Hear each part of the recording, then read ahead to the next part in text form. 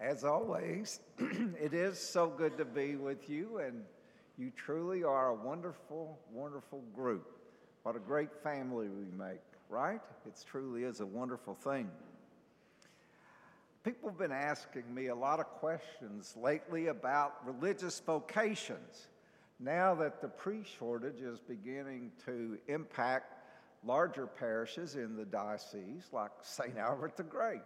You know, when you think of the size of St. Albert, you think that we're down to one priest. It's quite substantial, isn't it? But did you know this? That in the northern states, the priest to parishioner ratio can be as much as 1 in 10,000.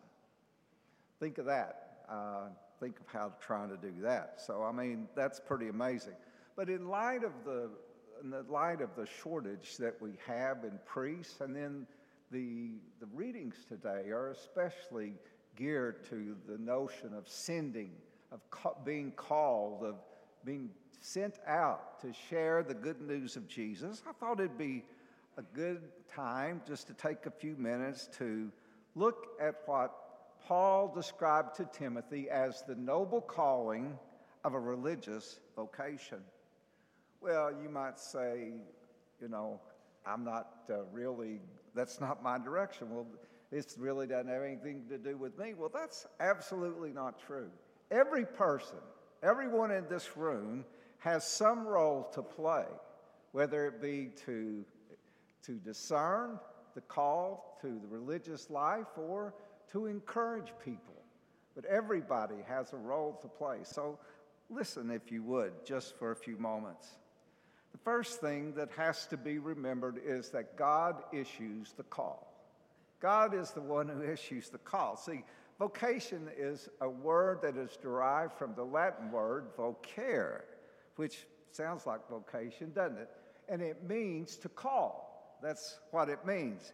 And so with all vocations, no matter what that vocation is, being a priest, a deacon, or a religious man or woman, any of those in the consecrated life, it's not something that we decide. We discern it, but it's not something that we decide, but God issues the call. And God issues the call through, like everything else in our faith, through the church. Well, God calls you. It's not something, it's sort of like there's that phrase in the scripture where it says, some are sent and some just went. Well, you know, some are sent. That's the one you want to be in and not just go and do it. I really like how John Paul II, the Saint John Paul II, put it in one of his letters to the church. He titled it this: I will give you shepherds. I will give you shepherds. And then what he's doing is he's quoting right out of the 3rd chapter of Jeremiah, when God was saying to the people, I will give you shepherds. I will take care of you, shepherds after my own heart. Because, unfortunately, at the time that Jeremiah was speaking these words and God was speaking through him, many in the priesthood had become corrupt. So he goes on to say in Jeremiah, I will set shepherds over them, and they shall fear no more, nor be dismayed. That's a promise from God. I always trust in God's promise. I don't have any doubt in my mind that God's not pulling back on issuing the call to the priesthood or to the religious life or the diaconate or any of these things like that. He's not doing that. I have heard people tell me today that they are reluctant. People literally tell me this, especially when I was discerning the priesthood, that with a religious vocation, that they don't want to be associated with it because it's tarnished by church scandal. It's a tarnished thing. It's not something that people respect. It's not something that people look up to. Excuse me. Well, it is tarnished, and it's regrettable. And it's going to take a long time to rebuild and all the lives that have been about whether. But remember this, it's not what people think about whether or not God issues you a call. It's about God issuing you the call. That's what matters. Think about Jesus. Think about the situation he went in. humbled himself, didn't he? It's not about your honor. It's not about your reputation, but it's about God saying, go. If God says go, boy, you better get out there. So remember, God issues the call. The second thing is that when God calls, we must cooperate. Now, this is really important. The process is called discernment. Have you ever heard that? You ever heard the word discernment, to discern what it is that you need to do? Now, my boss at the airport told me just before I left to go into the Catholic Church life.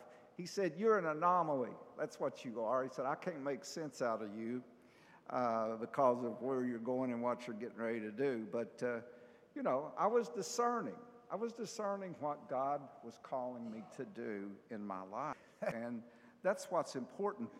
And it took me 18 years to do that. That's a long time, isn't it?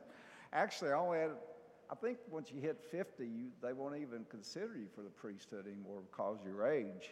So I was right there at the end of it. So I just got in right under the mark on that one because it took so long. But it's not about the length of time. What's important in discernment is being open, being receptive to the movement of the Holy Spirit. That's what matters. That's what matters. See, here's something really important to remember about the call of the religious life. The number of invitations to religious vocations from the Holy Spirit has not decreased.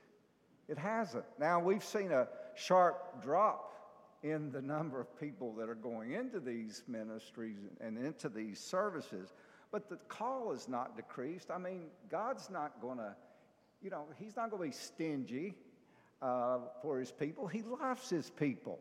He loves them very much. And so what he's going to do is he's going to issue the call. It's sort of like what we heard in the first reading, the prophet. The people were criticizing him because he wasn't from the line of priests. Back in that day, to be a priest, you had to be from the tribe of Levi. Well, he wasn't.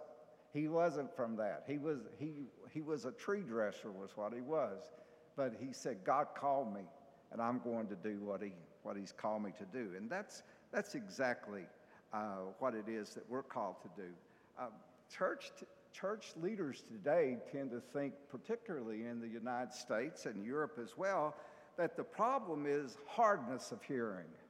Boy, I got a problem with that. I can hardly hear at all. You know that. I tell you, my hearing is terrible. But hardness of spiritual hearing, maybe think of it that way. And that's because, the demands of the religious life, the demands of living a life of poverty or a life of chastity, a life of obedience. Let me say this. If God's calling you, if God has his hand upon you and is calling you to religious vocation, you're not giving up anything. You're not giving up a thing. Actually, you're gaining everything. Nothing to give up because it's who you are in God. That's what God's call is in your life. See, the joys are immense. The joys are beyond measure. It's not about material possession. It's not about who I have to answer to. It's about God placing his hand on you and saying, go. Go, I'm calling you, like he did the 12 today. He said, go, didn't he? Sent them out 2 by 2, out and said, go tell people the good news. What is a Carmelite? What about the ladies, the men who live in seclusion? What about them? What have they given up after they pray and they're caught up in a state of ecstasy or rapture? What have they given up? I like what Teresa of Avila said. She said that she described herself as being on fire with a great love of God.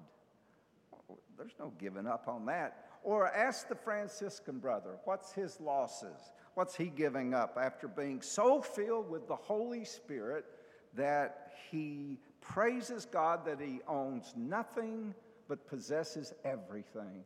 Think about that. Is it, is it really about the material things and stuff like that? Or ask the priest, ask me, what it's like to stand at the altar and ask the Holy Spirit to come down and consecrate ordinary bread and wine into the body and blood of Jesus. Wow, that's amazing. Well, you're not giving anything up. I could go on and on with illustrations and examples, but there's no greater call. See, this is the core issue. There's no greater call than to be in the center of God's will for your life. Whatever that is, that's what matters. What we're called to do is cooperate. The final thing is that families, friends, and the church should wholeheartedly endorse those who are discerning a call. This one really concerns me today because supporting a call is something that's done by the individual families, and it's being done by the community, the parish family at large.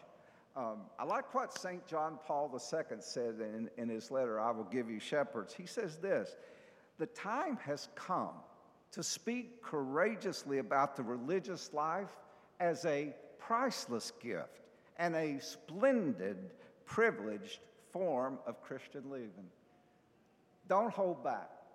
Don't hold back. He says we should not be afraid to set forth explicitly and forcefully the religious vocation as a real possibility to those who have demonstrated the necessary gifts and talents. Once again, it's about God's calling. There should be no fear. See, what he's saying is no fear that somebody is conditioning another person or limiting their freedom or imposing themselves, but you're trying to make an invitation to someone to consider. All you're doing is asking them to discern. I'd say more people that discern the religious life, religious vocations, I'd say it's probably 50-50 how many actually end up going into the religious life. But let me ask you this question. How many times have you encouraged somebody in your family to go into the religious life, to consider it? You know, that's sort of a good test of what we really think about religious vocations. How many times have you said to your son, your daughter, whomever, have you considered the religious life? That's what we need to do. And I think people will respond. It's an absolute given. They've proven it statistically that when we invite people to the religious life, there will be those who will accept it. And one of the greatest ways to do that is to make that invitation. So I'd like to leave you with a couple thoughts for reflection this evening.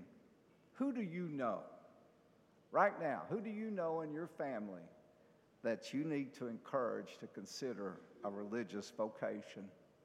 And the second thing is this. I hope that I'm talking to somebody today that's feeling that inner prompting of the Spirit to discern the religious life, the religious vocation. If so, let me know. I'd love to talk with you about it.